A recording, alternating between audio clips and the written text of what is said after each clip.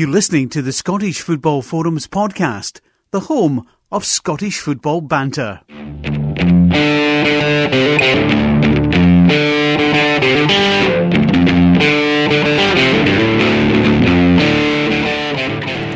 Hello and welcome to the Scottish Football Forums podcast. My name's Chris, I'm the host, and I'm joined tonight by John and Andy. How are you doing, guys? Evening. I'm good. Evening. Yourself? Been better. I need to apologise before we start, because last couple of weeks it's been you, Chris. It's been either no well and confidence plottering. I've got a bit of a cold, so hopefully the mute works and you don't end up hearing me cough. Well, I've managed to plug my microphone in properly this week, so that should hopefully make a difference with the sound quality as well. Alright, you're sounding brand new tonight, Chris, compared to the last couple of weeks. Oh, good stuff. I'm feeling a wee bit, not under the weather as such, but just knackered, because the wee bit of a delay getting back up the road from Hampden last night. Never actually got home until about 5:30 in the morning. See you journalists complaining about the journey times and stuff. It was the same on Friday night, and all the journalists over there in Georgia going, "Oh, your plane's delayed." Aye, this was an accident on the A9 which forced me to reroute completely. So that A9's a long and lonely road at the best of times, but last night was miserable, particularly with work today as well. But still keeping going. Yeah. So, well, we will come back onto your work, because the Scotland games has been the big news of the last 8 days, I suppose, since the last time we done a podcast. But we should probably start. We usually start with the failure of the charity bit. It's not always a failure, though. It's not always a failure. It just happens to be this week. But Peterhead screwed us over this week, to be honest, because their first goal scorer wasn't Roddy McAllister, and then he went on and drew. So we're going to need to stop doubling up. It's always a failure when you pick a North team. Nah, we need to move away from there. That's that. Get back to Dunfermline. Nah, we should start betting in the Lowland League or something. But we probably will get back to Dunfermline, to be honest. We'll probably save it for later in the podcast when we do the Premiership predictions, because the top flight's back. But I wouldn't be surprised if we bet on a certain El Bakhtaoui for the first goal scorer again. But we start off with get the domestic football out of the way, because aside from Peterhead getting their draw, there was other games in the Championship. Hibs had their game postponed due to international call-ups, although I couldn't tell you who they had called up. But Rangers, they won, was it 5-0, 5-1 against Raith Rovers at the weekend? See how much attention I've paid. This is amateur hour. I know it's St Mirren one, because obviously last week we were speaking about St Mirren. I said they'll come good. Yeah, no, you were right. Absolutely spot on with that one, because I wanted to put Queen of the South, the charity bet, so that shows what I know. But it was St Mirren's first win, so that's done them a bit of good. Let's say Rangers did win 5-0. So that was Morton have started the season well. They have indeed, they are sitting pretty up in fourth at the moment. 8 points for 5 games, not bad. There's a wee 5-point gap at the top already, although Falkirk obviously didn't play against Hibs, so that could be closed again to 2. But I think that division's already starting to pan out as we kind of expect it to, because Rangers are on the way with the likes of Falkirk, Queen of the South chasing. Although, like you say, Morton's probably the team of note that are up there currently with a good run of form. Just carried the momentum on from League One campaign very well, which is all the more impressive given that they're without Declan McManus, who was the source of so many of their goals last season. Yeah, he's doing well at Fleetwood. Yeah, absolutely. Well, it's good to see Jim Duffy getting a good run of form for his team as well, because I like Jim Duffy. He's not even that well liked by the Morton fans. Is he not? Yeah, my friend that's a Morton fan, I was going to ask him, saying you could have happy with Duffy, and he said at the end of last season, even though he got him promotion, most fans had been quite happy for him to go. But he's still doing well. Yeah, it's working for them this season. So what's that, sorry? It says it's working for them. We'll see how they got on at home at Dumbarton at the weekend. So. Go down to League One. I think the other one was Forfar and Dunfermline, top of the table clash, and Dunfermline won 4-0 at Forfar. So Did Fairman continue to do well? Yep. Joe Cardwell with a hat-trick there, I noticed. He was a player that was at Ross County last season, didn't make a great impact up there, but he's obviously been at Dunfermline before, and although they were a championship team at the time, he seems to have settled back in pretty comfortably. Yeah, that's him top scorer in that league now. Aye. Even above the almighty Black Tui. Yeah. See, as far as I'm aware, Joe Cardle was playing the following day as well. There was a Celtic Dunfermline select game for the 30th anniversary of Jock Stein's passing, which I believe is Thursday, the anniversary of that. But I'm fairly sure Joe Cardle played in that game, so he's had a busy weekend. Actually, Dunfermline went 2-0. That Dunfermline won over Forfar put them back on top, displacing the likes of Forfar and Ayr, actually. Because Ayr, what was their result? You can see what well prepared. I know, this BBC website is garbage. You know? Right. Ayr It's just what played midweek, that's what it was. Right. I don't know. we've been a bit better this season, to be fair, though. Like with the lower leagues. We've Aye. spoken about them a bit more. Usually we kind of don't really touch the championship, and that's about it. I'm going to blame my laptop. That's when it goes home. Far too unprepared. We may as well go back to just going to League 2. It's still tight. And an Athletic top on 10 points, with Berwick on 10, and Montrose on 9, and East Fife on 9, and Elgin on 9, and Clyde on 9. It's the top 6 separated to my point. We may as well cover that. Sorry. Unbelievable that League 2. Although it's the same most seasons, I think. Last season, Elgin, with 4 games left, could have finished anywhere between 4th and 9th. It can really go down to the wire. There's very little to separate the teams in the league, and so I think interestingly that Arbroath they were the early pace setters last season, and then they kind of fell away, and now they're sitting bottom with only a point for the first 5 games. So yeah, like you say, it's a very tight league. Their manager in the Sorry, Arbroath changed their manager in midway through last season as well, didn't they? They got rid of Alan Moore, and they've got Todd Lumsden in now, so it's not going so well there. We did bet against them last week because we took Clyde as part of the charity bet, and it was them that beat them 1-0. So at least somebody was thinking of charity. Do you know? See how you're talking about the BBC website being bad? Yeah. I was going to look on there to see the other results for the Scottish Cup preliminary round. As far as they are concerned, no fixtures occurred within the last 7 days in the Scottish Cup. Is that because it's 5? That's a lie. Is that because it's pre-Scottish Cup? Well, it's still Scottish Cup though. It's a bit like Champions League in terms of preliminary rounds. I just want to mention it because obviously Auckland Talbot, my other team, they went through. They beat Hermes 4-0 up in Aberdeen. Hermes? So, yeah. Like the Greek god? Well, I don't know. It could either be that or it could be the delivery service. Well, I suppose. Is the delivery service not named after the Greek god? I can't remember what Hermes is. Hermes is a Greek god. I think Hermes is a goddess, actually. No, Hermes is a god of war. I don't know much about I don't know much about Hermes at all, other than Chris Clark began his career at Hermes. Really?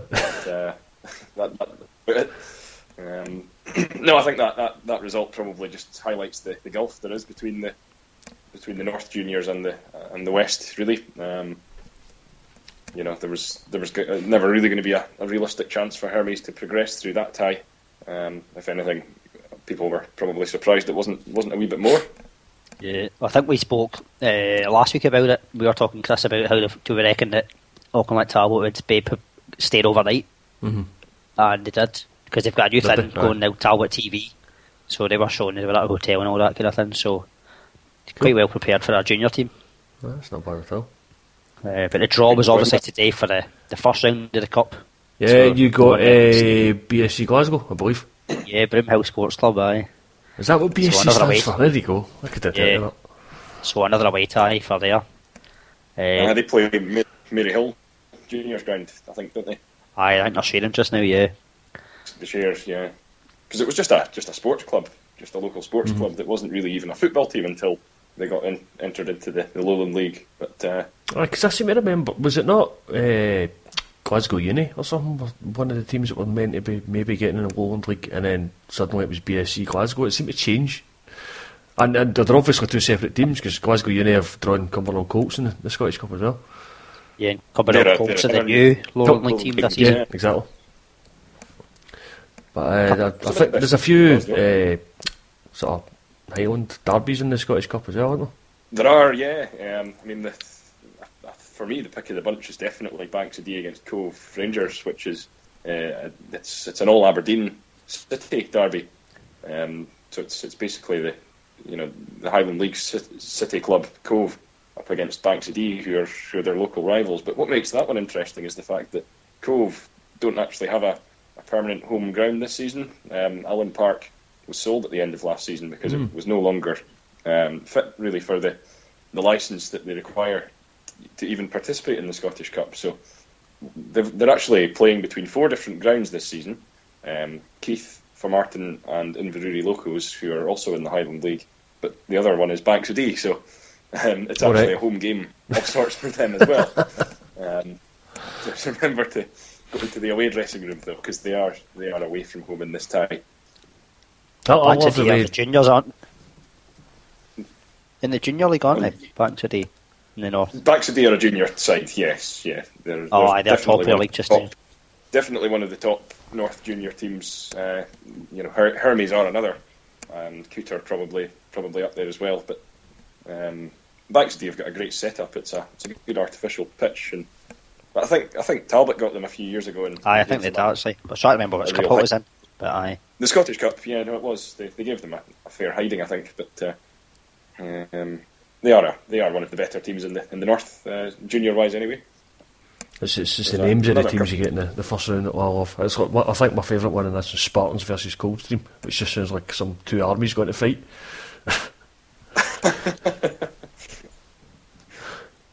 There's another couple of all Highland clashes. There's Lossiemouth against Forest Mechanics, which is all Murray, and then there's Devon Vale, Clachnacudden as well. Mm-hmm. Another one that I'll just flag up just for. Just briefly, is Hoyk Royal Albert against Huntly. And the last time those two sides played was 2009 when Huntly beat Royal Albert 7-0.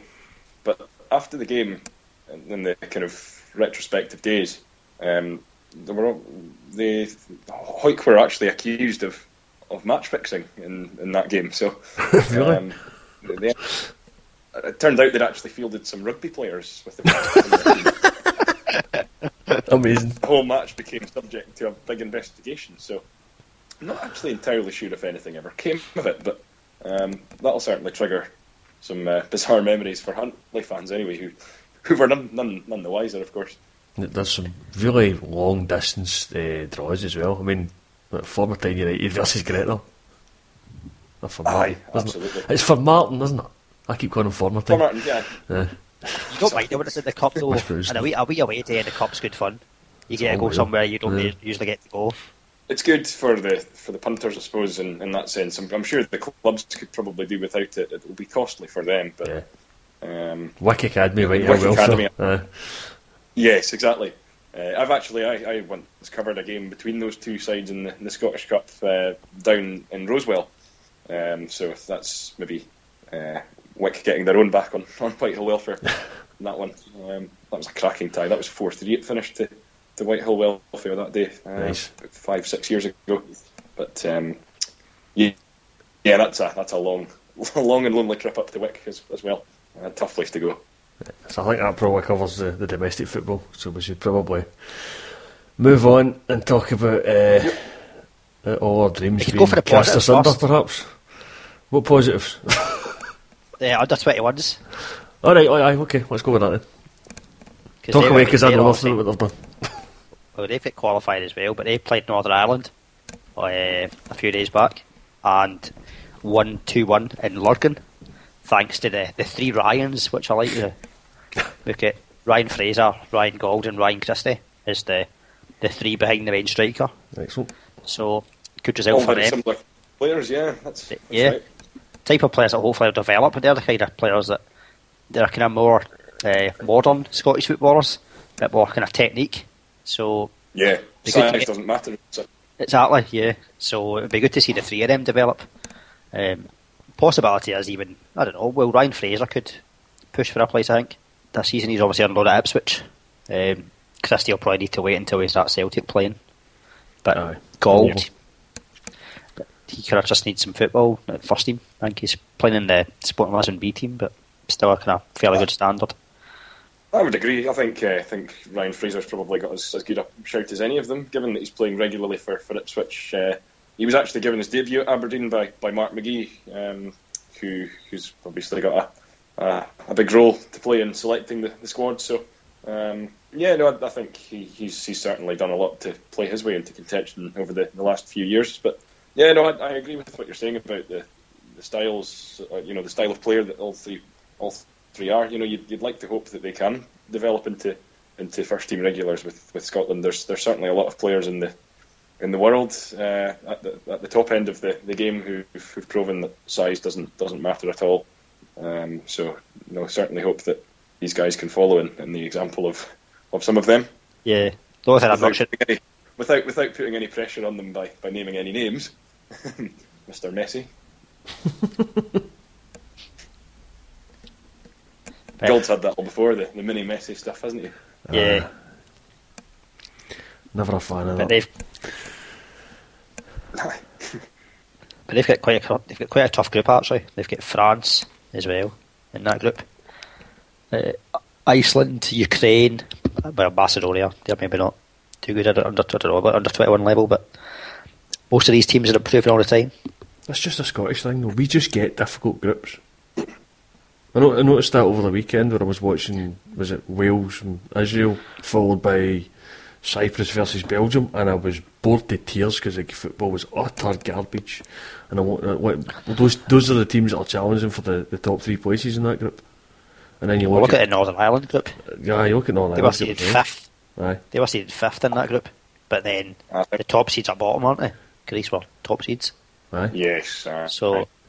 Northern Ireland's group does take the biscuit, I think. But then again, I mean, who would have foreseen Faroe Islands winning some matches in that group? That's nearly unprecedented. So you've got Iceland winning their group, the smallest team ever to qualify for a European Championship. A great story, that. And then it looks like tonight Austria are going to qualify as well. They've been a team that have been kind of away from the top action for a while. They were beating Sweden last I seen. So I'm assuming they're beating Sweden 2-0 last I saw. Oh, well. I think Iceland have made a lot of investment in their sort of facilities in the grassroots game. They've got a lot of pitches. They've really put a lot of money into making sure that schools have all got top-notch facilities. And obviously, population is tiny, but they've obviously done all they can to really drill a football culture into adolescence, and it's obviously reaping the benefits of it. Just found out that it steals all our excuses as well, doesn't it? They're smaller than us and their league's worse than us. So exactly, Northern Ireland are smaller than us as well. Aye, exactly. But the final score of Austria was actually 4-1. They won 4-1 in Sweden, so that's them qualified. Through handsomely then. Yeah. And actually looking at our team, they've actually got a few alright players. Alaba's the one that will stand out.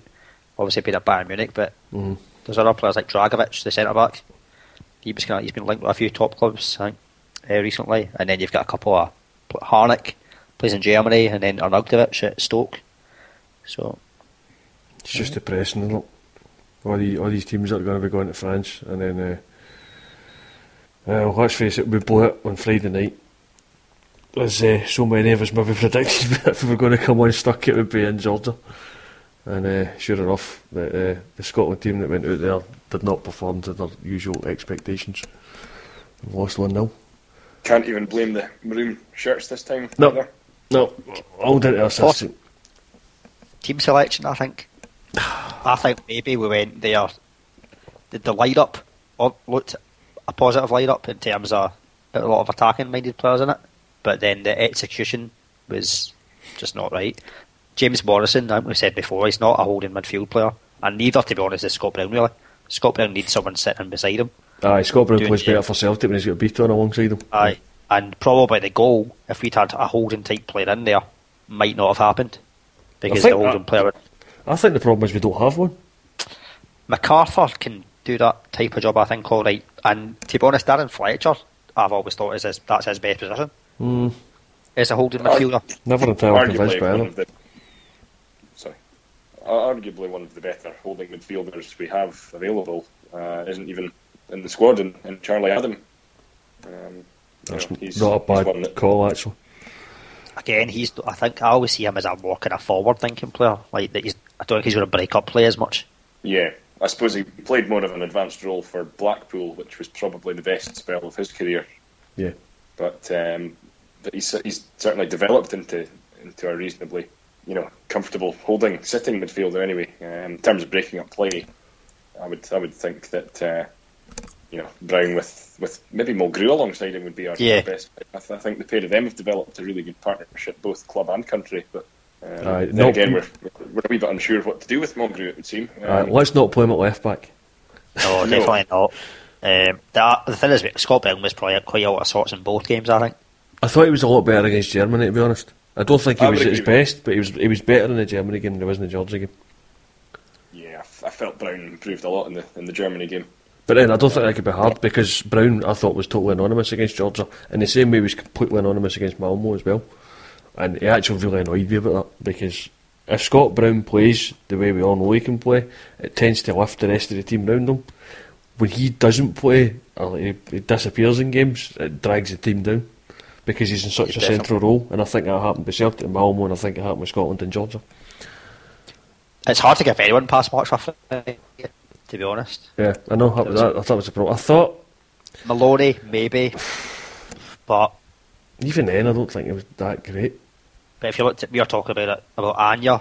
Anya looked as if he was almost scared to run at them, even though he looked like he had to beat him. Their fullback. That was probably the biggest disappointment on Friday night, was the fact that Anya did have the beating of that guy and didn't use it. And I think he may have been punished for that, because he was obviously missing for the starting lineup against Germany, which surprised me, because I thought that'd be one way to get at the Germans if they were sitting with the ball so forward all the time. Anya would be able to run it and behind them, and we seem to do that a bit more when he came on. Yeah, well, we played Maloney out left, and Maloney's not a wide player. No, he's not. He's always better wasted. Playing just off a striker, and that was a waste. And I don't want to be too unfair on him, but their Germany's second goal, I think a lot of blame was put towards Mulgrew, but Maloney should have been helping out. Maloney was nowhere to be seen. But then it was still better than standing on the line, staring at the ball instead of clearing it.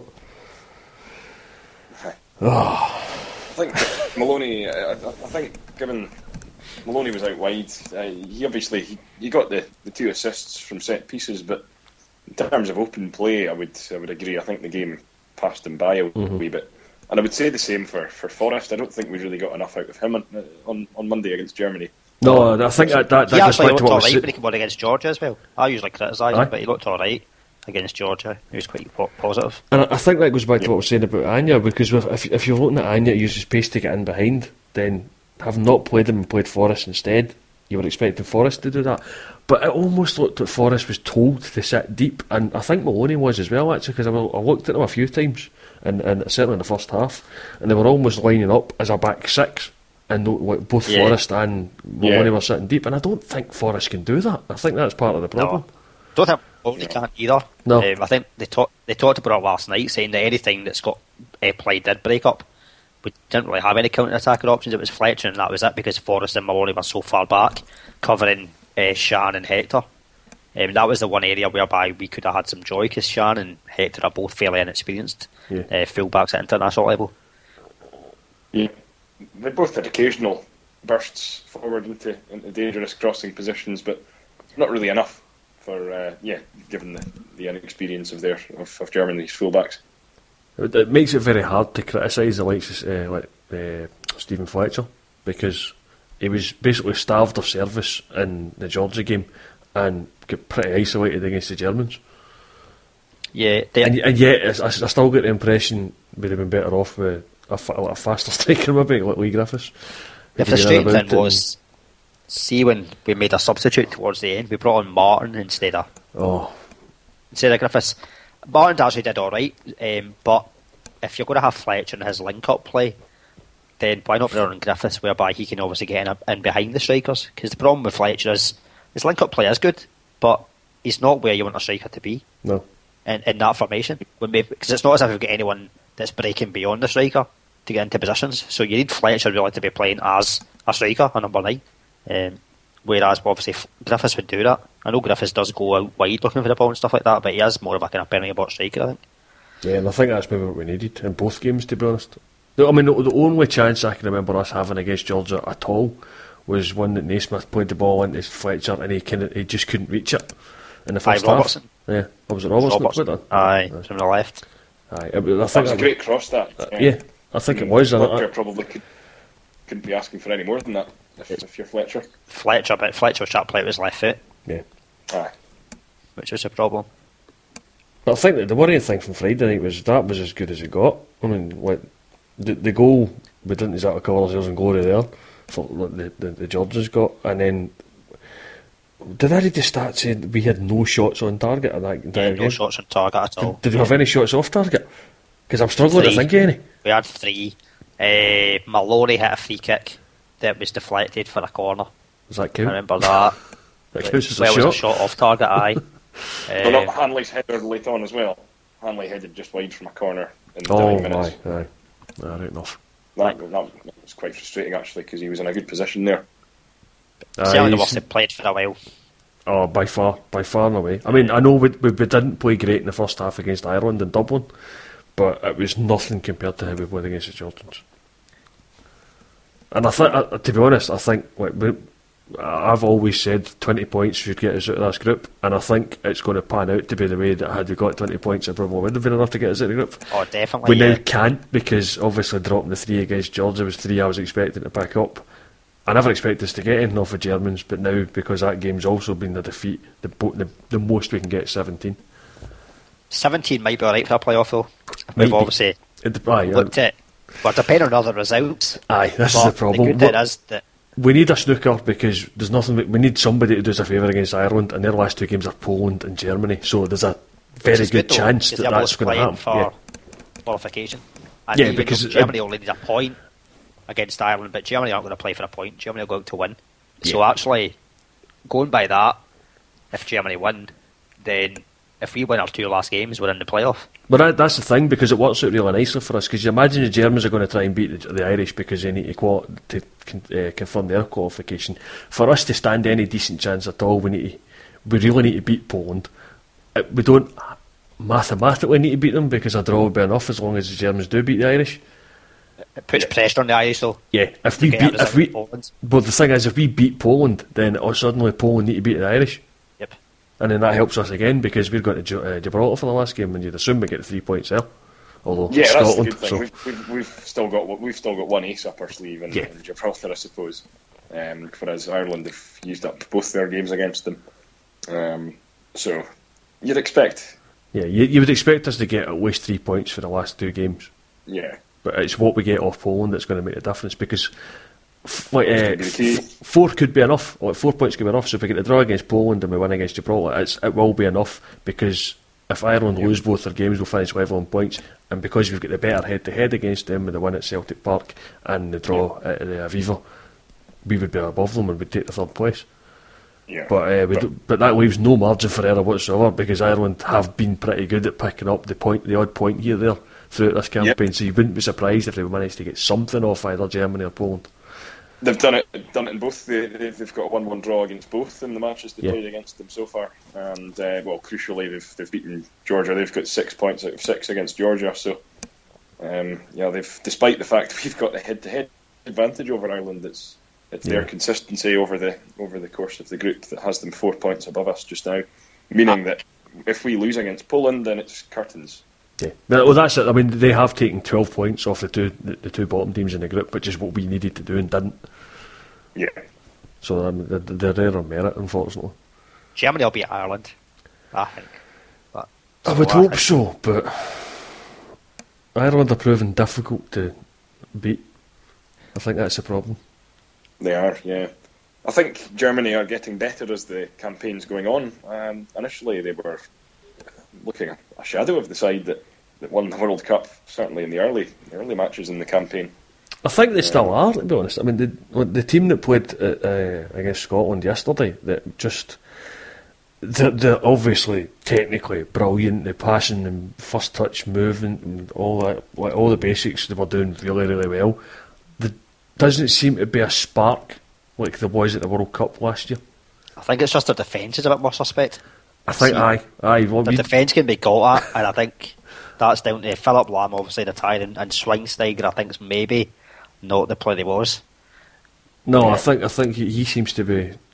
The captain's armband's almost too heavy for him. I think this is probably the best way to put it, because he seems to be, what you say, he's not the player he was when Lahm was a captain at the World Cup, I think. Yeah. Plus, they've not really got an out-and-out striker. They're playing Götze, but they could play Müller there. I think they're probably better off playing Müller there, but Muller's not effective off the right. Yeah, exactly. He got 2 goals last night as well. So he's the type that just can sometimes get away with not having the greatest impact on a game, Müller. But until he gets a chance, he just has a real instinct. And both his finishes were very instinctive. The first one, he was. If you look at the replay, he was barely even looking at where he was putting the ball, and I suppose he just managed to just force it goalwards. And the deflection helped, certainly. The deflection helped him, but I think that it was pushed by Scott Brown just before he hit it as well. Aye, it was a bizarre goal. Yeah. The second one was just pinball basically, but Charlie Mulgrew sleeping. To be fair, the third goal by the Germans was just. I stood there and applauded, to be honest, because it was a cracking goal. Yeah, it was. But I mean, like you say, their defence isn't that great. I mean, the 2 goals we got were hardly classics. No, Neuer definitely very suspect for both of them.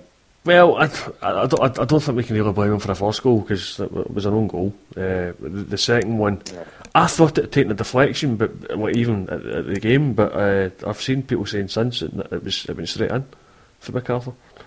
So, see, going back to the fullback then, even at the World Cup, they never really had any fullbacks. Howard played right back. So he did, yeah. And Shan, I don't think Shan's quite got a position yet. I think his best position is probably defensive mid, but he's also playing right back. I think Hector is a proper left back though. But still, though, you looked at their bench yesterday. There was folk not even coming off the bench that were top class players. Yeah. So, and it was Didi Hamann said that, to be honest, Germany weren't even at top gear last night. It always looked as if they probably could step up a few gears. It looked to me what they did just at the start of the second half. They just stepped up that gear to get the third goal, and then they reined it back in again, which is really annoying because I had Germany -1 in my bet. So if you're going to beat us by 2. So I could actually win some money.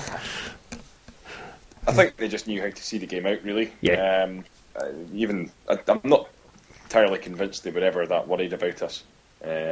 No, the impression I got was if we had got a third goal, David probably went and got a fourth. Yes, exactly. It was just the way the game was going. Yeah. Joachim Löw made the point after the game that we'd kind of camped in and around our own box, and that they did well to sort of to overcome that, to overpower it. He didn't have a go as such, but he certainly made reference to what he felt was a defensive setup by Scotland. So the squad probably flattered us. I think so, but I think it's the way the Germans played. That was just they wanted to get the win, and they did enough to get it. It was very efficient, not to bore us with that stereotype, but it was exactly that. I suppose if it was proper German efficiency, they'd have won 1-0. But the defence didn't let them do that. So yeah, what we say, it's still mathematically possible. There's a phrase that's associated with Scotland so very often. We always live in hope, don't we? Yeah, it's now down to, can we get what we need to get off the Poles? I'm not entirely convinced, I must admit. I put this question out on Twitter earlier, and John FM15 got back to us and says it was always a tough call. Don't think we'll beat Poland. The Georgia result was a kick in the stones, and I can't really argue with that. I think ultimately, I did see people saying, "Oh, we should have held out in Poland when we were 2-1 up," or we should have done better against Ireland and Dublin and taken 3 points for that. And I've said all along, 20 points is enough. You win your home games, you take your draws against your two rivals, you beat the two bottom teams away from home, and that's enough to get you through. We haven't done that, and to me, the Georgia result is the one that's going to kill us. The one thing is, I know they beat Gibraltar and Georgia away from home, but I would say I know maybe the best travellers against bigger teams. Possibly a packed Hampden might kind of spook them a wee bit, maybe. Yeah, I don't know if it's Stars obviously playing at kind of good level, but I still think there's hope. I think that's our best chance, is we intimidate them. I'm not entirely convinced we can. That's the problem, because like the likes of Lewandowski is going to be used to like the German atmospheres when he's played it for Dortmund and now Munich. So he's going to be their star man. He's their threat. There's a few others in that Polish team that play in the Bundesliga as well. So they've got the experience. I think Lewandowski's actually the top goal scorer in Euro 2016 qualifying. Now, scoring goals not far behind. Scoring goals against Gibraltar probably helps, but they should be discounted. on that basis, Stephen Fletcher would only still have one international goal, which is probably right. Probably more of a fair reflection, yeah. But and I'm hoping that we can really give that one a good go, because that's very much last chance saloon for us. Yeah, the fact that we need to take something for that game, and very likely need to get a win from it, is probably our best hope, because when you look, you almost think if we'd got something off the Germans, the foot would be off the gas just a wee bit against the Poles, but because we didn't, we're going to need to go for it. Very much so. And when you look at the atmosphere last night, it was tremendous. You know, if we can get a full house for the Poland game and just get everybody buying into the need for a victory in that match, and what it could do for our prospects of maybe just saving this campaign, then hopefully we could be in for a good night. But is it not sold out? Yeah. The Poland game, no, it's not sold out yet. It's still tickets, so hopefully we will fill up, because it's such a big game now. Yeah. You touched on the atmosphere, actually. I've seen a few people on my Twitter timeline mumping and moaning about the Eurovision version of Flower of Scotland that we got for the Red Hot Chili Pipers. I didn't think it was that bad. All I ask for by whoever does the anthem is that they get their pace right, so that they don't get out of sync with the crowd. And I thought it was absolutely spot on in that aspect. So I was quite happy. Rod Stewart doing it. Rod Stewart was in the crowd. Was he? He was doing it. Enjoying it then. Because Amy McDonald won't do it anymore. Why not? Supposedly, one of the games she messed up one of the lines. All right. And the crowd gave it, or not the crowd so much, but I think she got a bit of abuse on social media about it. But I quite liked Amy McDonald when she did it. I thought she was pretty good at it. I quite like Amy McDonald. I don't remember the game whereby she supposedly messed up, but I thought she was really good and got the crowd going as well. Now that you mention it rings a bell. Yeah, it does definitely ring a bell. But actually, I don't know if you'd have seen it in the telly, but my favourite bit of the atmosphere was what's his name? Dougie McLean. He did the Caledonia before the game. Just before the game, and the crowd were singing along, and it was I thought that was better, to be honest. That's good. But was it Hummels was on the social media? It was either this morning or last night, saying how much the Scottish anthem had the hairs in his back of his neck standing up. So he was obviously quite impressed. So yeah, I think, like you said, that's going to be one of the keys for the Poland game, I think. There's been a lot of discussion about the anthem online and in some newspapers, actually. A few reporters have written pieces about Flower of Scotland and its, I suppose, its suitability for being our national anthem. I suppose it's not an old debate. It's been going on for years, but I watched the Welsh game on Sunday and just couldn't help but just watch in awe of the atmosphere that was generated there. That really did have the hairs on the back of my standing up. I think it's probably one of the best anthems there is going, really, the Welsh one. But it's I don't particularly dislike Flower of Scotland. It can be done well and it can be done badly, and I think when the band that's playing at home sort of knows knows what to do, then it tends to come out a lot better than when it's away from home and it's someone trying it out for the first time. No, I think it did work well last night. But yeah, I'm not a massive fan of Forest Scotland as an anthem, but I think the problem is we don't have a decent alternative. No, like, I'm old enough to remember when Scotland the Brave was used as an anthem, and it was upbeat, but there was nothing to sing along to. Nobody knows the words. Well, it's alright when you get the other tunes on the go. Get Caledonia on the go, get 500 Miles on the go, and get Loch Lomond. That's it. I mean, none. Those are all good tunes, but none of them are anthems. I think aye, but they're crowd anthems. Yeah, the same as Do a Deer. I mean, that's I don't like Do a Deer. Do you not like Do a Deer? Oh, I hate it. It was only last night that I realised how great it is for Terence, because of the line about tea, I think, with jam and bread. they had a karaoke up on it, and obviously when they did that, it was just a massive Terence tea on the big screen, which I thought was quite good. Brilliant.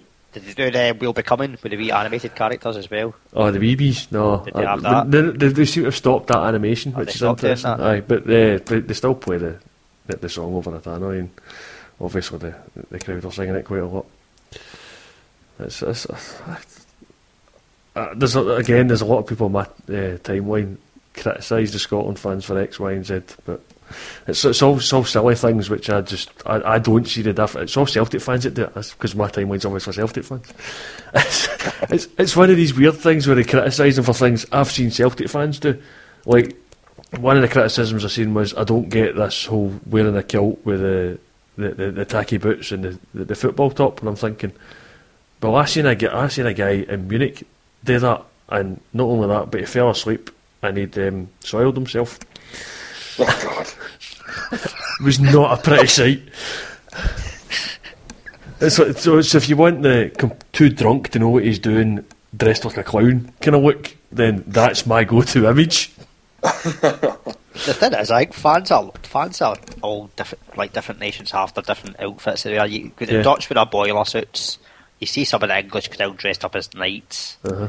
I dare say you probably get some. I don't know whether you get some German fans going to give in Lederhosen or that ever. I never noticed. Maybe no, but it's a bit of.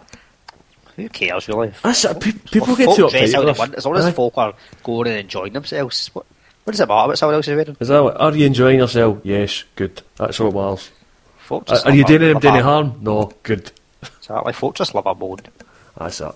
I think if there's nothing to moan about, I'm annoyed. Yeah. But my favourite criticism, although I've seen Celtic fans come away with, is I can't believe they're singing Do a Deer out a show tune.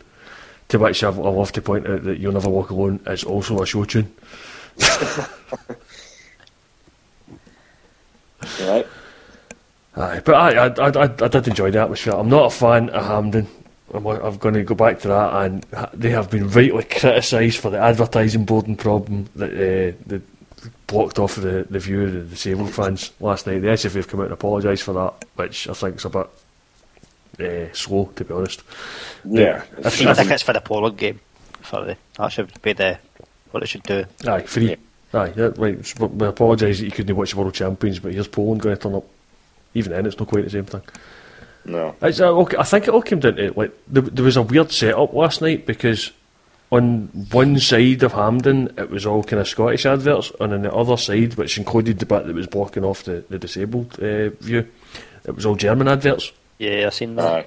So I'm not entirely sure how that worked, or whether the Germans had cameras on the other side must have been compared to what we had. But Germans paying for TV rights. Yeah, it's possible. So it was a weird setup, but I hope they get that sorted out.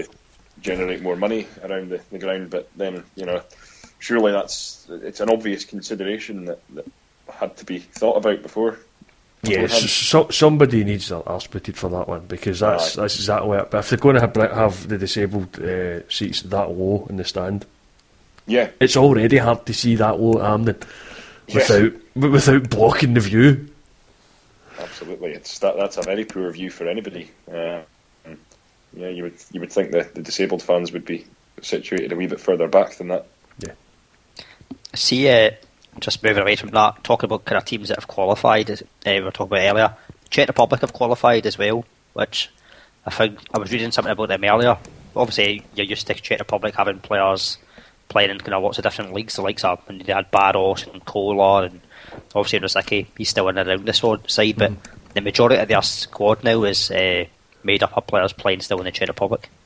Really? Which I find interesting because obviously Scotland team, we still depend on mainly players that are playing in England out with the Celtic team.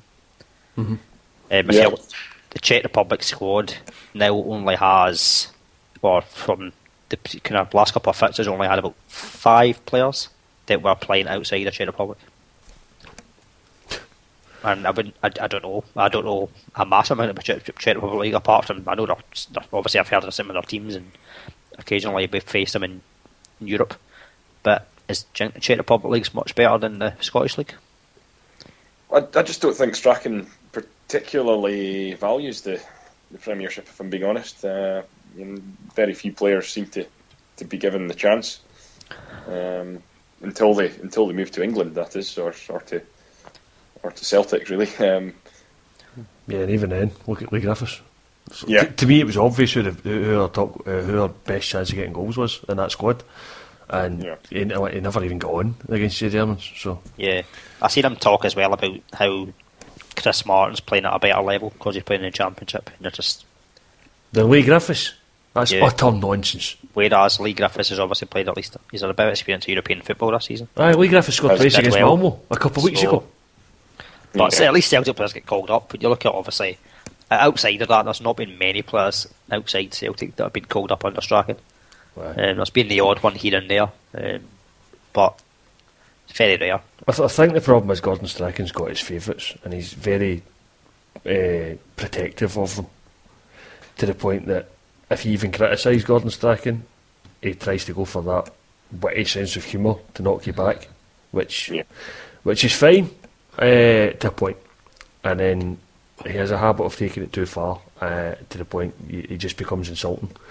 There was something I know Craig was tweeting about it actually. I never actually read what he'd said, but something about true fans or something.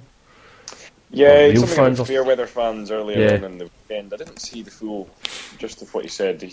Something like Scotland don't need Fairweather fans, but I didn't read that in full, if I'm being honest. But no, he obviously had the little dig about it seemed a pretty legitimate sort of question from an innocent Georgian journalist about the last time we were there, and he really kind of shot him down with a pretty cheap shot about the iWatch last week. That was bizarre. Yeah. And the interview after the game in Sky as well, when he was getting interviewed, it was like, "Oh, did you do enough to win the game?" He's like, "Oh, we didn't deserve to lose the game, but we didn't do enough to win the game." And it's like,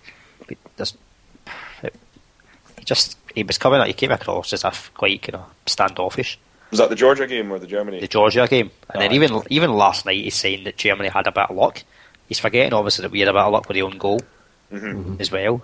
You need a bit of luck, and he keeps on saying about how we're only 3 or 4 passes away from being a good team. It's like, we'll get the right players in. That's it. Exactly. He is very bad for this arrogance, I think. And do you like him? So I know, I agree. I think I was one of those that wanted Levine out and Strachan in as the manager a few years ago, and I do think Strachan's doing a good job, but I think he's very blinkered to certain players, and I think his attitude at times is just insulting.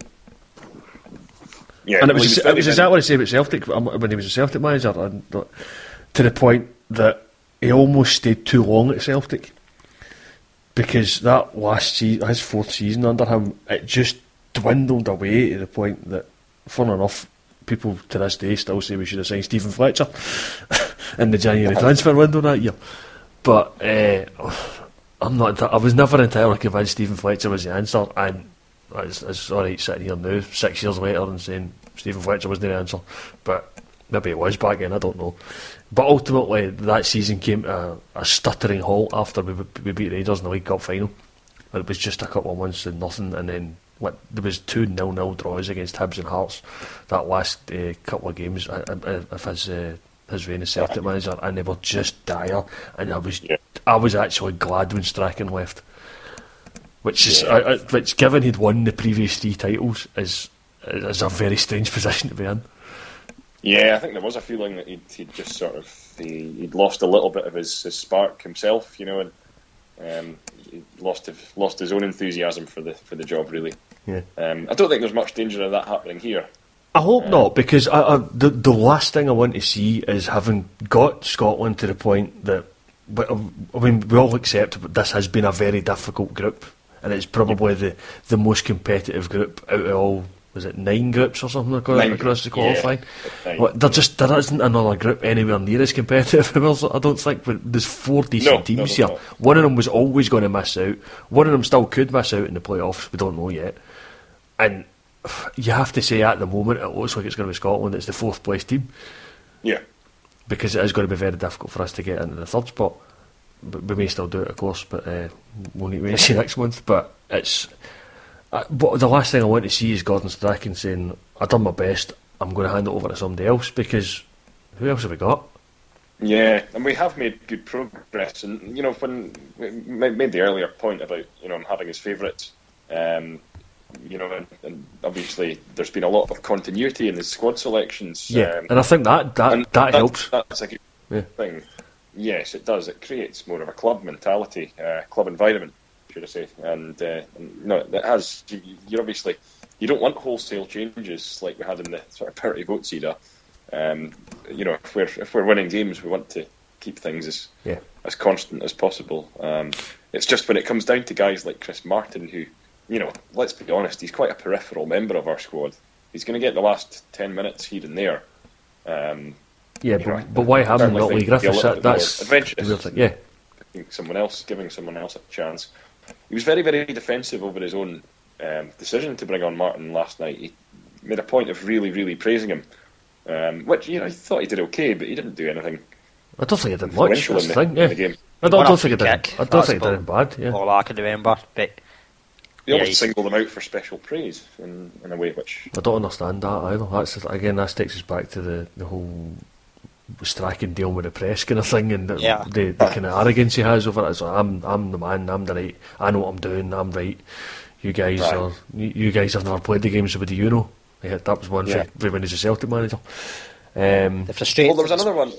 Yeah, there was another little quirky one that he had, which might not have come out really in broadcasting side of it, but he was basically, Chick Young asked him if he made the point that people would have been saying after this Germany game, people would have been frustrated perhaps that you couldn't replicate that performance against Georgia. And then he came back quite hastily by saying, when you say people, that's very vague. By people, do you mean your next door neighbour, or do you mean a top football manager? Because I've actually had a top football manager ringing me to say that we played very well and we were unfortunate to come away empty-handed. Just stuff like that. That's one that all managers are prone to now and again. Sounds to me like you avoided the question. See the thing when you're a Scotland manager, like in Porter Smith and Alex McLeish were great at it. You try and get the media on side. Yeah. You don't want the media against you. You surely want everyone sitting from the same home sheet, everyone behind the Scotland team. Yeah. I think most people are. Yeah. Yeah. But I think the problem there is that it was a very valid point, because had we played with the same intensity against Georgia that we played against the Germans, we probably would have got at least a draw, if not a win over there. But we didn't. Yeah. I mean, it wasn't even close. And to be fair, Scott Brown came out and said it after the game as well, for the second week in a row. Scott Brown spent the last couple of weeks apologising in press conferences after games. Aye. But I still think we're not the best at trying to break down teams, and that's probably against Georgia. We're expected to try and be breaking them down, which isn't our strength. We're still probably a wee bit better on the counter attack. And I think we've seen that against the Georgians home and away. We've seen it against the Irish home and away as well, because they're quite a compact team that try to hold out more than they try to attack you. But it's obviously the opposite with the Germans. The Germans were trying to control the game. But I think in previous games, what the two against the Irish, and probably even the one at home against the Germans, it was a bit of brilliance for Sean Maloney somewhere along the line to help. But just Sean Maloney just did not have that in either game this time round, and you have to wonder if going to the MLS was a mistake for that perspective. Because I mean, he has come back to sign for Hull, but obviously that hasn't been. Well, he hasn't really been there long enough to recover from his time in America. I'm saying the MLS is a particularly bad league, but it does have that whole. It's a bit detached from everything else. It's a different culture over there. And I think he spoke about the travel. I've already spoke about the travelling as well. Yeah, he did. One of the players that was put up for press before this doubleheader back on last Monday. He had some good stuff to say about it. Actually, he was kind of making the point that he tried very hard to make it come across as not being an issue. He tried everything he could to deny, obviously, the issue. But the more often he travelled, the more it became apparent to him that it was becoming very difficult, particularly given that he still was looking to make a real impact for the national team, and moving back to Hull was the national team was a hugely significant factor in his decision to come back to Britain. So he clearly has obviously admitted the error of his ways on that one. Well, I mean, hopefully he'll have a month's worth of football at Hull, and then he'll be raring to go against the Poles. Is Snodgrass going to be back? I don't know. Not sure, actually. He's a massive miss, I think. I would be surprised if he's in the next squad at all. He's likely to be next campaign, because even if he was back this weekend, you're looking at trying to get a month's worth of football out of him, and he hasn't played in ages. And I'd be surprised if he was. Has he even been in a striking squad? I don't know. I think maybe some friendlies, maybe. Some of the early ones, yeah. Maybe the likes of the Wales games, maybe Wales and maybe the first England match. But I think that was probably. I think it must have been later in that 13-14 season that he got that injury. He has been missing a very long time now. So I mean, that's the other question, is whether he comes back as good a player as he was beforehand. That's the danger, isn't it? Just going back to the whole Fairweather fans thing. See if Strachan wants to sort out Fairweather fans, the first thing he should do is go up the stairs and say, "Going to price the tickets better," because we all know ticket pricing was one of the factors that meant what you could easily have packed Hampden for every single game had you priced it properly.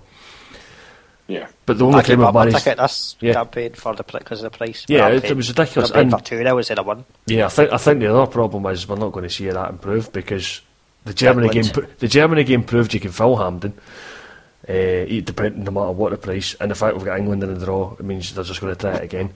Now, I would hope they try and price it a wee bit more sensibly, because I don't think people would begrudge paying more for the England game if they're going to pay less for whoever else it is that's in our group. They used to do that with the categories, different categories for different teams. But that's what they should go back to that. Yeah, they should go back to that, because nobody's. Clearly, Germany's a big draw. England will be a big draw. The likes of whoever else is in our group. I can remember Slovakia, Slovenia, Macedonia, Malta. Or Lithuania and Malta. There you go. Right, Malta. Is Malta going to be as big a draw as England? Not a chance.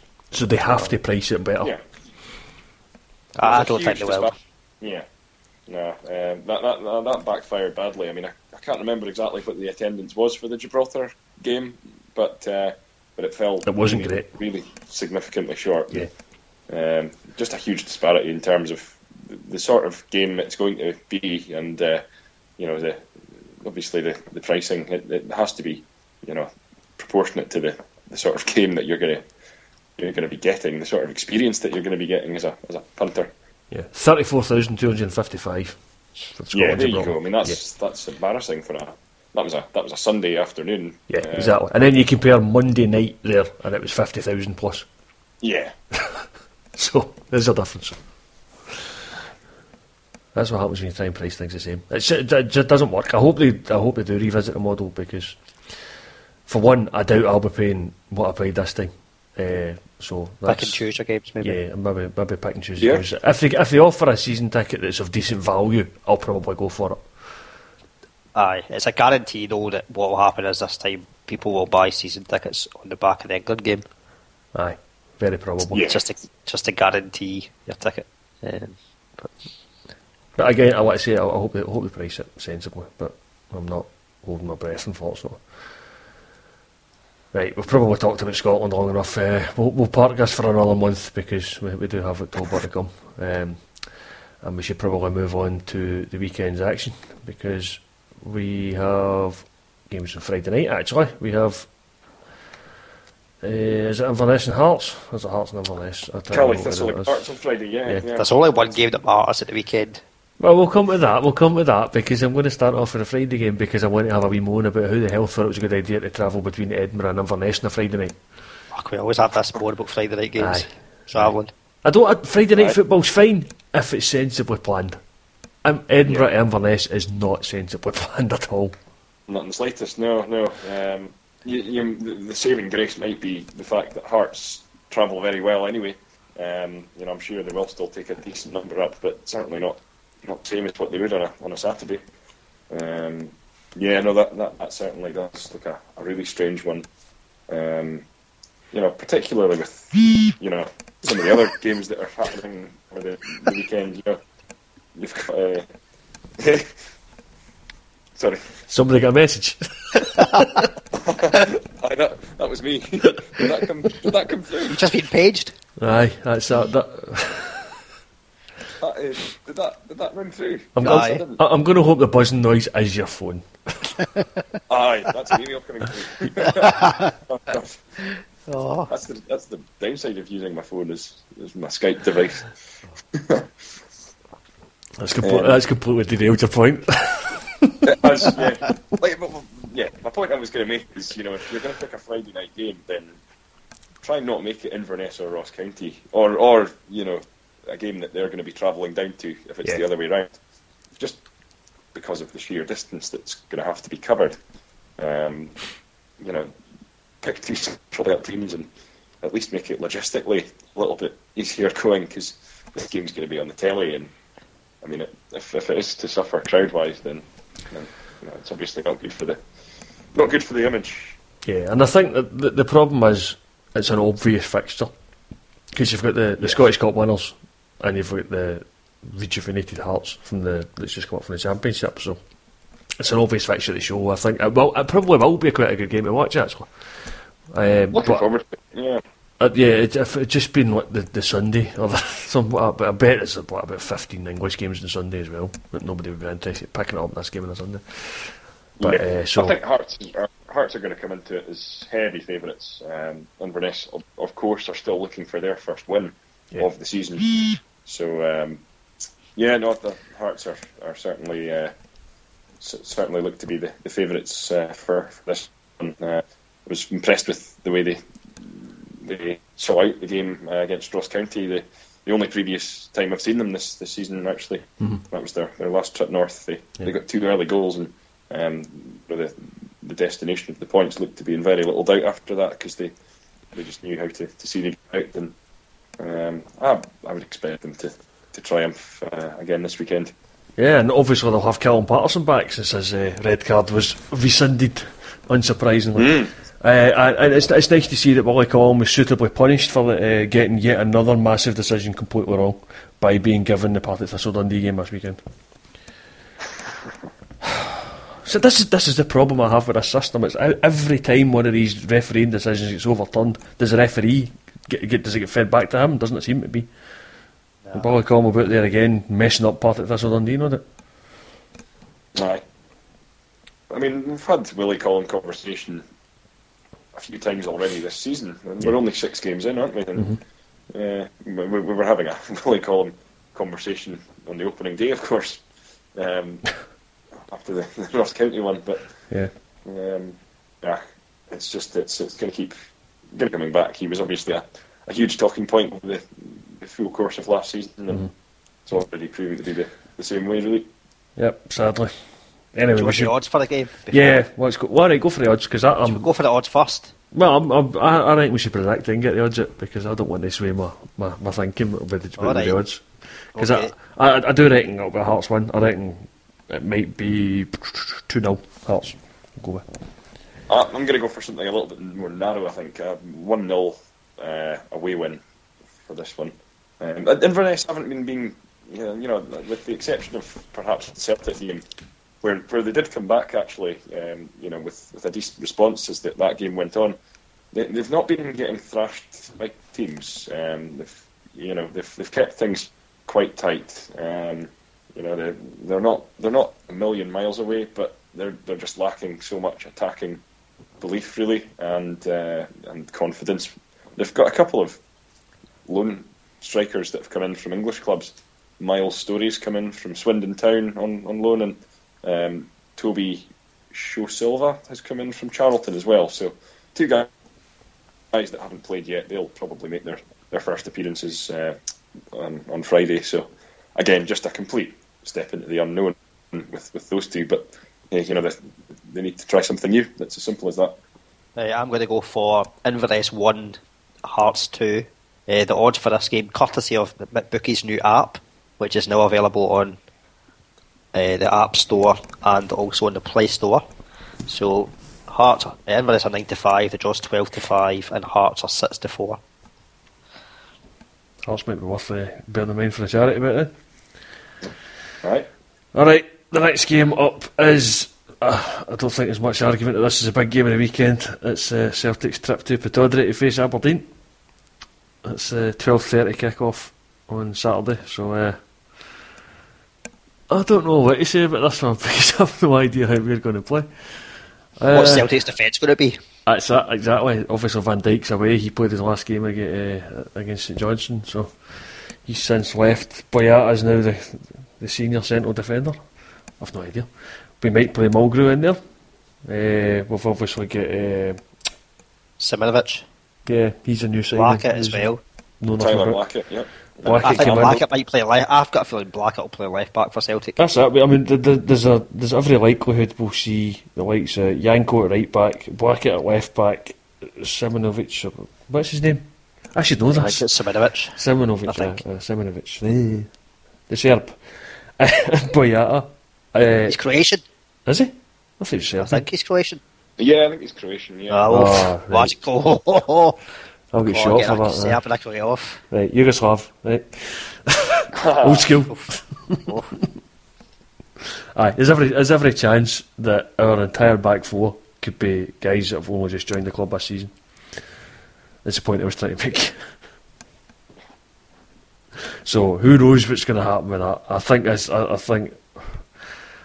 I'm loath to say it because I said this. Was it March last season? We gubbed you 4-0 when I said I think this is Aberdeen's best chance to beat Celtic. But again, I think this probably is Aberdeen's best chance to beat Celtic. It also helps that the game's at Pittodrie this time as opposed to Celtic Park. And the fact that a few Celtic players are off the back, a double header. Yeah, aye, the likes of like Brown's played two long games, 2 difficult games. Mulgrew's played. Whether he plays or not, it's a different question. Beaton was obviously playing for Israel. I've seen him against the Welsh. I believe he played. I believe he played and maybe scored on Thursday night as well last week. He did. He scored on Thursday night. Yeah, that was a comfortable win. Another guy who might be on my shout is Tom Rogic, who at least got 2 against for Australia on Thursday. I suppose it was morning here, sort of Thursday afternoon, last week as well. So he may be on my shout at getting a start because he seems to have found a wee bit of form. Certainly, Johansson hasn't been of any form whatsoever. I can't imagine Lee Griffiths won't play, but I believe this is our 7th game of the season. So Nadir Chifti is finally available domestically again because he gets 6 games and the 2 suspended. So he should have done his 6 now. So it'll be interesting to see what our selection is, certainly, especially at the back, because who knows. See, in terms of Aberdeen, it'll be interesting to see how we line up, whether we continue to go play with Rooney and Goodwillie, or if we do play Rooney and Goodwillie, whether maybe one of them will be asked to play a slightly different role for us. Like whether they'll maybe play Rooney out wide, which he's occasionally done. I'd rather Rooney wasn't playing out wide though. I think that's a bit a waste of time. I'll be quite happy if you just play Rooney out wide. Yeah, I think, exactly. When it came down to the European fixtures earlier on this season, Willie always got the nod. I've got to say, in the fixtures that Aberdeen played against Celtic last season, I'm not particularly convinced that Rooney was really ever at his best. He didn't really didn't really threaten too much in any of those games. And Goodwillie is very good at holding the ball up. He can be a real focal point of the attack when we've got so much pace to hit Celtic with. In the wide areas. So I wouldn't be surprised if Goodwillie again got the nod this weekend. I would be very surprised if he played both of them. But I think that certainly the performance of the two of them in the last game against Dundee has dispelled the myth that the two can't play together. Yeah. Because they came onto a really good game in that match. But I think Aberdeen's team has been pretty solid, pretty consistent through the season, and I think that you're right to point that out as being the key area where there would be any sort of change. The one guy that midfield, maybe whether it might be tempted to put Shinnie in beside Jack. I was thinking maybe even Willow Flood actually. Yeah, he could be quite a good nippy player to come in for these games. Perhaps with Considine to left back and even Paul Quinn coming in the centre half. But I don't envisage there being that much, because the team's been doing very well the way it has been. So I don't think we need to set out any particularly different way because we're playing Celtic. I would certainly. There was the head-to-head matches that were Aberdeen's downfall last season against Celtic. So even getting a point from this would be an improvement on the 4 meetings between the two sides last season. So we're going to predict it then? Yeah, I'm going to go for 1-1. Oh, you fence sitter. Yeah. We can wait for the next couple of meetings later in the season before we start coming down one side or the other. To be honest, I was going to say exactly the same. I'm going one each, because I don't see us winning it, and I really don't know what to go with. So I'm being optimistic by us, to be honest, with saying one each. I do actually think Aberdeen have got a terrific chance of winning this. I just can't remember myself to predict it. 2-1 Aberdeen. There we go. Aberdeen are 31-10, which is pretty big at home. I know it is against the champions, but not putting it in a charity bet, but I might consider it myself. The draw is 27-10, and Celtic are 20-23. I think it's definitely our best chance of beating Celtic. The fact that you've got a defence that's going to be, whatever defence is, it's going to be new probably. So I don't think Boyata and Mulgrew, have they played at centre back together at all? Not that I'm aware of, not unless it was in pre-season. Like that. Mulgrew tended to be left back this season, mainly, Chris, is he? When he's played, yeah. I guess he's been sort of, in terms of the Celtic team, he's been easing his way back in because he missed. He was injured quite a bit last season. Last season. Now that you mention it, I think Mulgrew and Boyata did play a few games at centre back together in pre-season. It's almost. I think we all expected that at some point Van Dijk was going to go. I think the rumour I heard it was always going to be after the qualifiers. So that's exactly what happened. So it's maybe we did have that in mind when we played those pre-season games. The big thing as well last season, even aside from Van Dijk and Dyer being so good defensively in the games for Aberdeen and Celtic, they came up with some crucial goals as well. Yeah.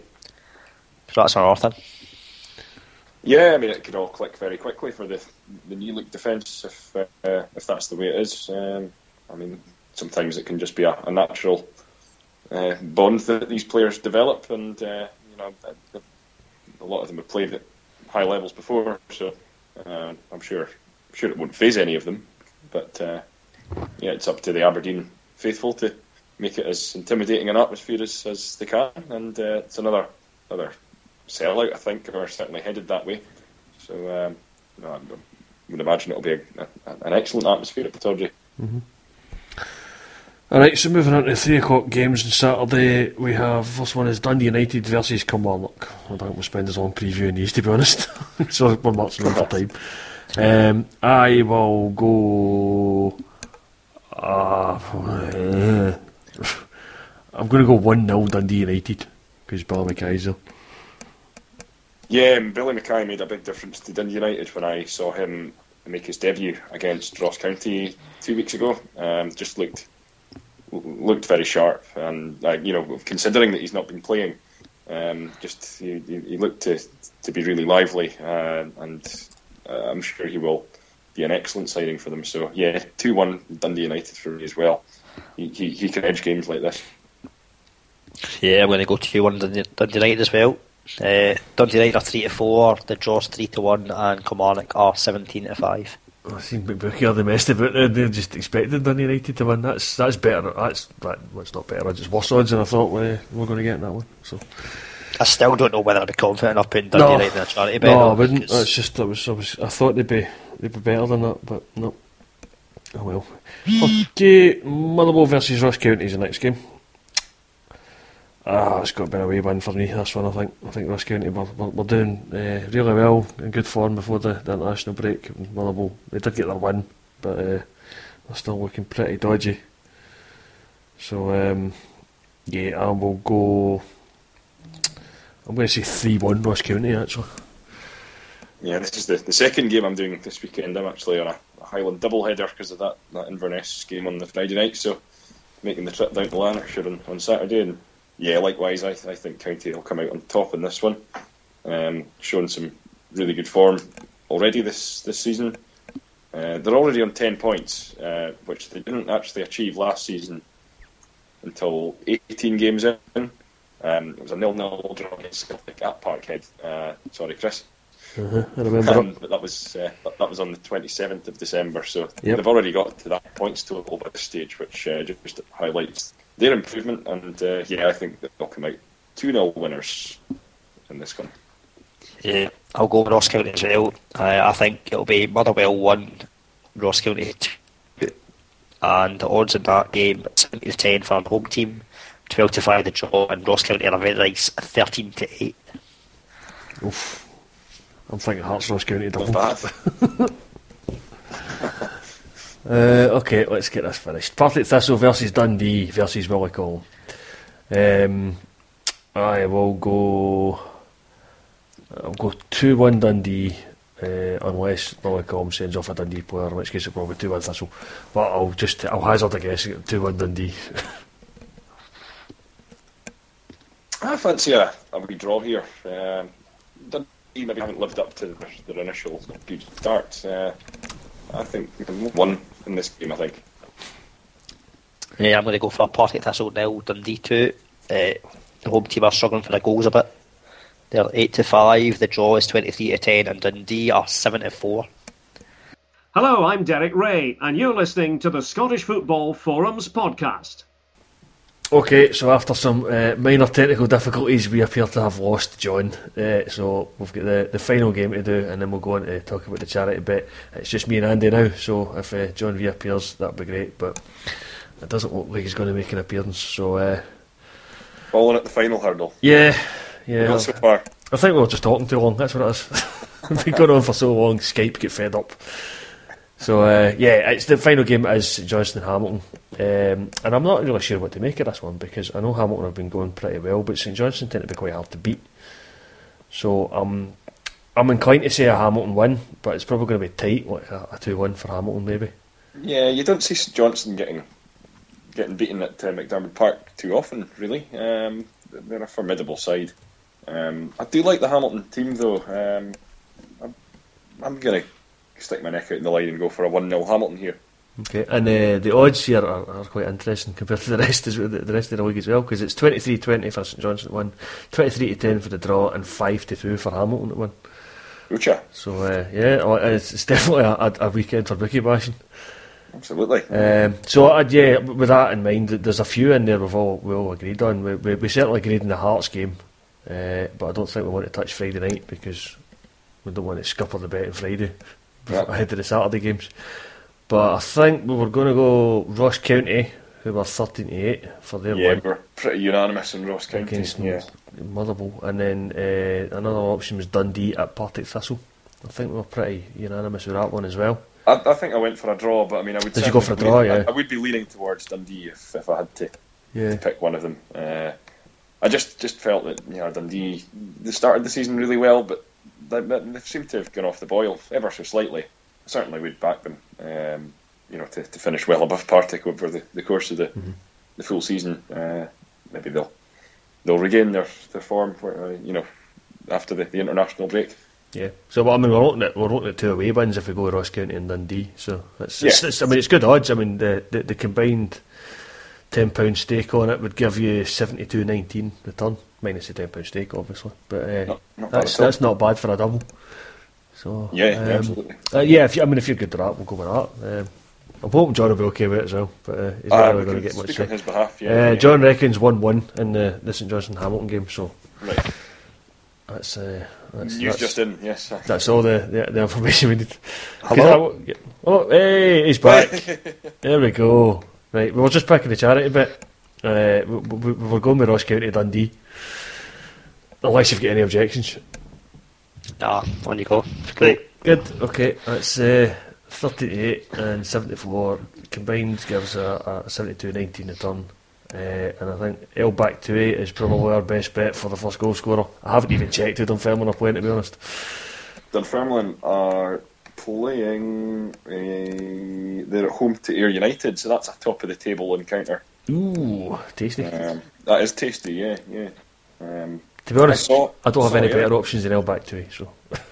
Yeah, I saw Ayr against Ross County in the League Cup actually, and difficult to judge them in a match like that when County have such an advantage, being the Premiership side, but not a bad team at all. They knocked it around really nicely.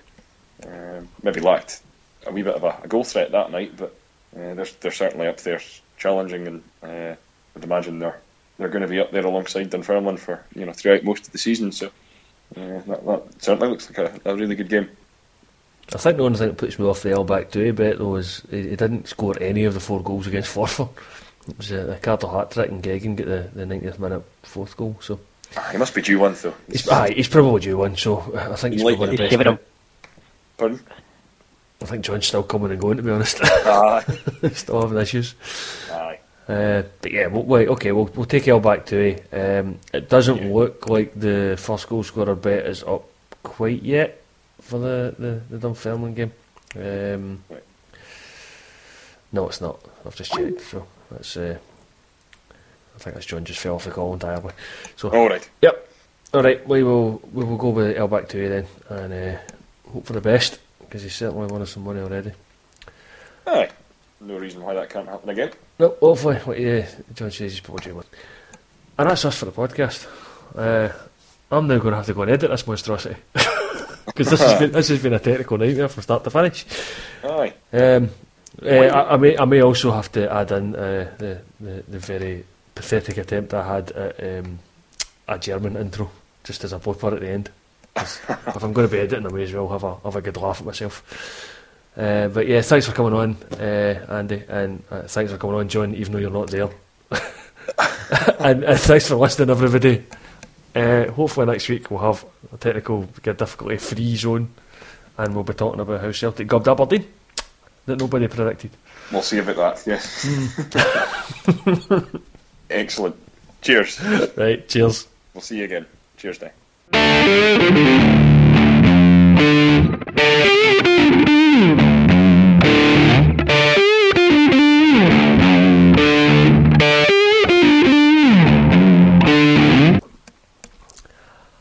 Hallo und willkommen auf den Schotteslut. Yeah, I was going to do that, but I can't do German. Right. Start again. I was going to do the German version, but I up. So Try again if you want for a laugh.